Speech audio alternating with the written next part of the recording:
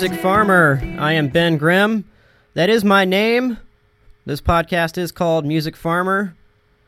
There's another set or trilogy, The Fantastic Four, another 5 years of Fantastic Four movies for me. So double the already 5 times a week I get, "Is That Really Your Name?" from everybody around here. So I don't know if that's good or bad, but hopefully the movies are good. But the Thing in the Fantastic Four, his real name is Ben Grimm before he gets transformed by the radioactive movie goo. This show is not gluten-free, so watch out. Had a short hiatus, lost my voice, and coughed a bunch. Slacked some, too. There's something pretty gnarly going around if I get sick, because I just never do. And been working around a civil rights play production recently, talking about All the Way, chronicles LBJ's days in office leading up to the Civil Rights Act.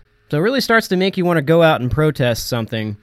And something that should be met with protest is Holy Mountain and Red 7 possibly having to close or move. That's really bad news. And I'm just echoing a story from the Austin Chronicle that was released recently.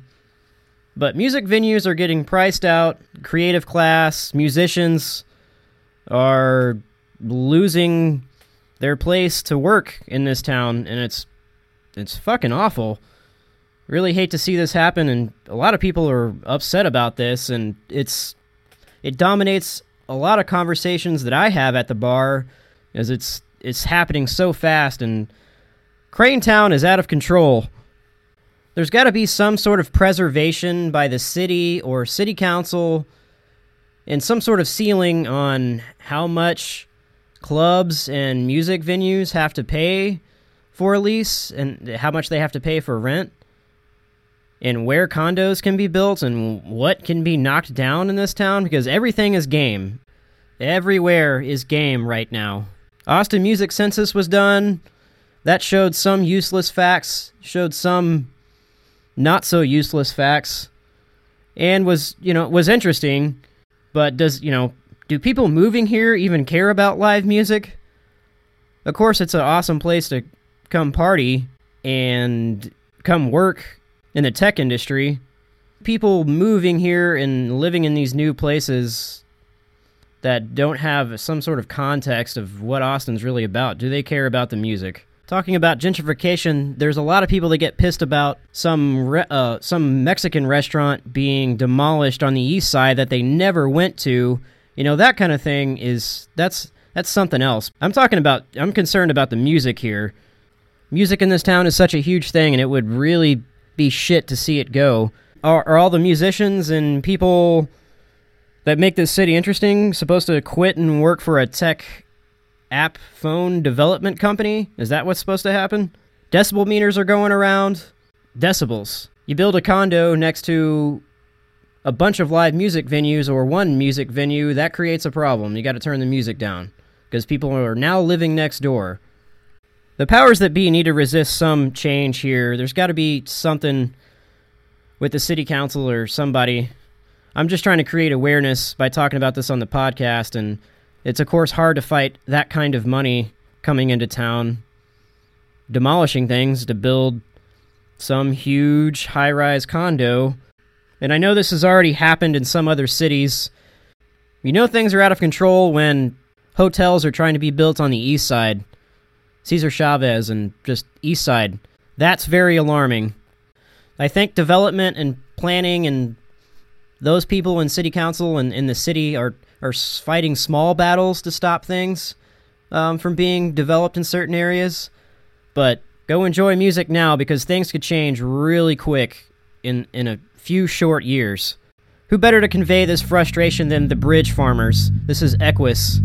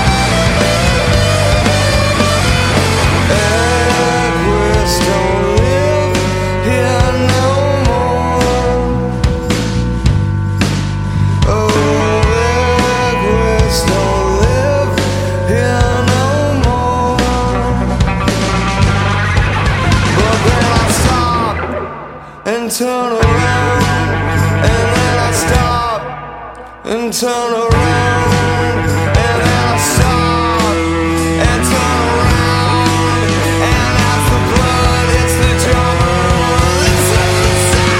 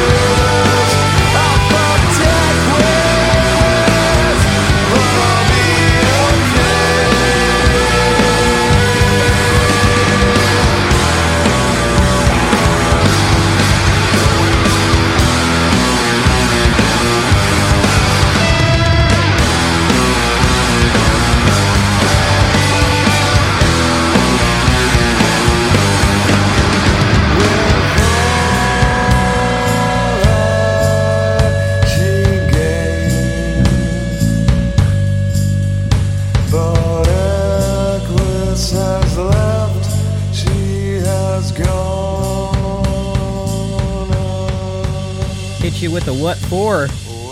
Still haven't dug through enough scholarly anthropology journals or articles to compile some content, anthropology, music content for the show, but I still intend to do that. Working on that still. I'm trying to find some magazines or something to help me out, get that going. On the drive home, I was thinking about the X Games, and I should have went out there. How many people I could record saying the word stoked, because I know that was way underused at the X Games. Believe me, way underused. X Games Austin, I guess Metallica hadn't played Austin for 16 years or something, some big number like that, and they came back. Either way, Lars looked like Hannibal Lecter on some of his shots, some of his stage shots. People watching at the X Games, hey, you broke both your legs back there on that trial run. How do you feel about that? I'm pretty stoked. If you're a fan of Delta Spirit, I like their older stuff. They've gotten a little watered down for the radio, but I do like their older stuff a lot. Matt Vasquez of Delta Spirit has some roots in Austin, and I didn't know this, which now makes sense why he's always hanging out here, and they do a lot of shows here, and I just never connected the two things. Went to Dripping Springs High School and has a house here, so that's some bonus points for that band. Also went to a Diamond Rug show in the recent past. And Diamond Rugs, if you know, they're all successful guys in other bands, but this group they put together, seeing a show of theirs, they try so hard to not put on a show and not really have much of a show going on stage.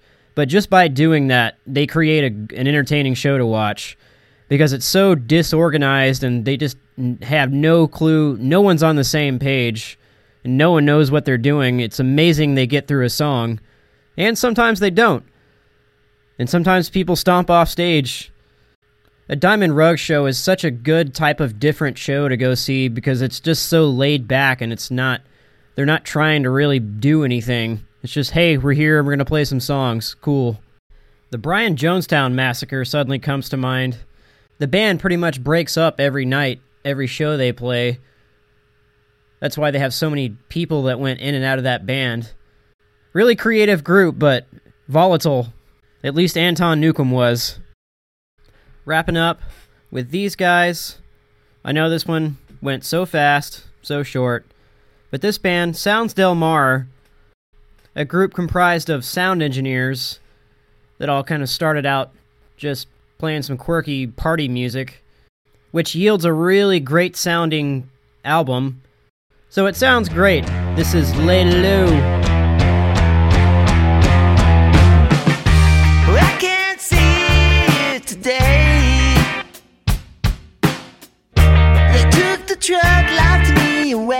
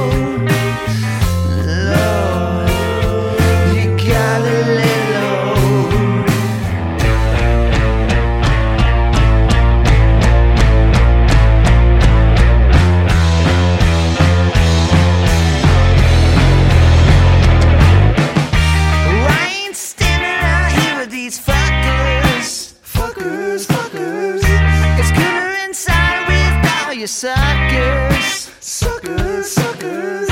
So compromise and listen to your mother, mother, mother, mother.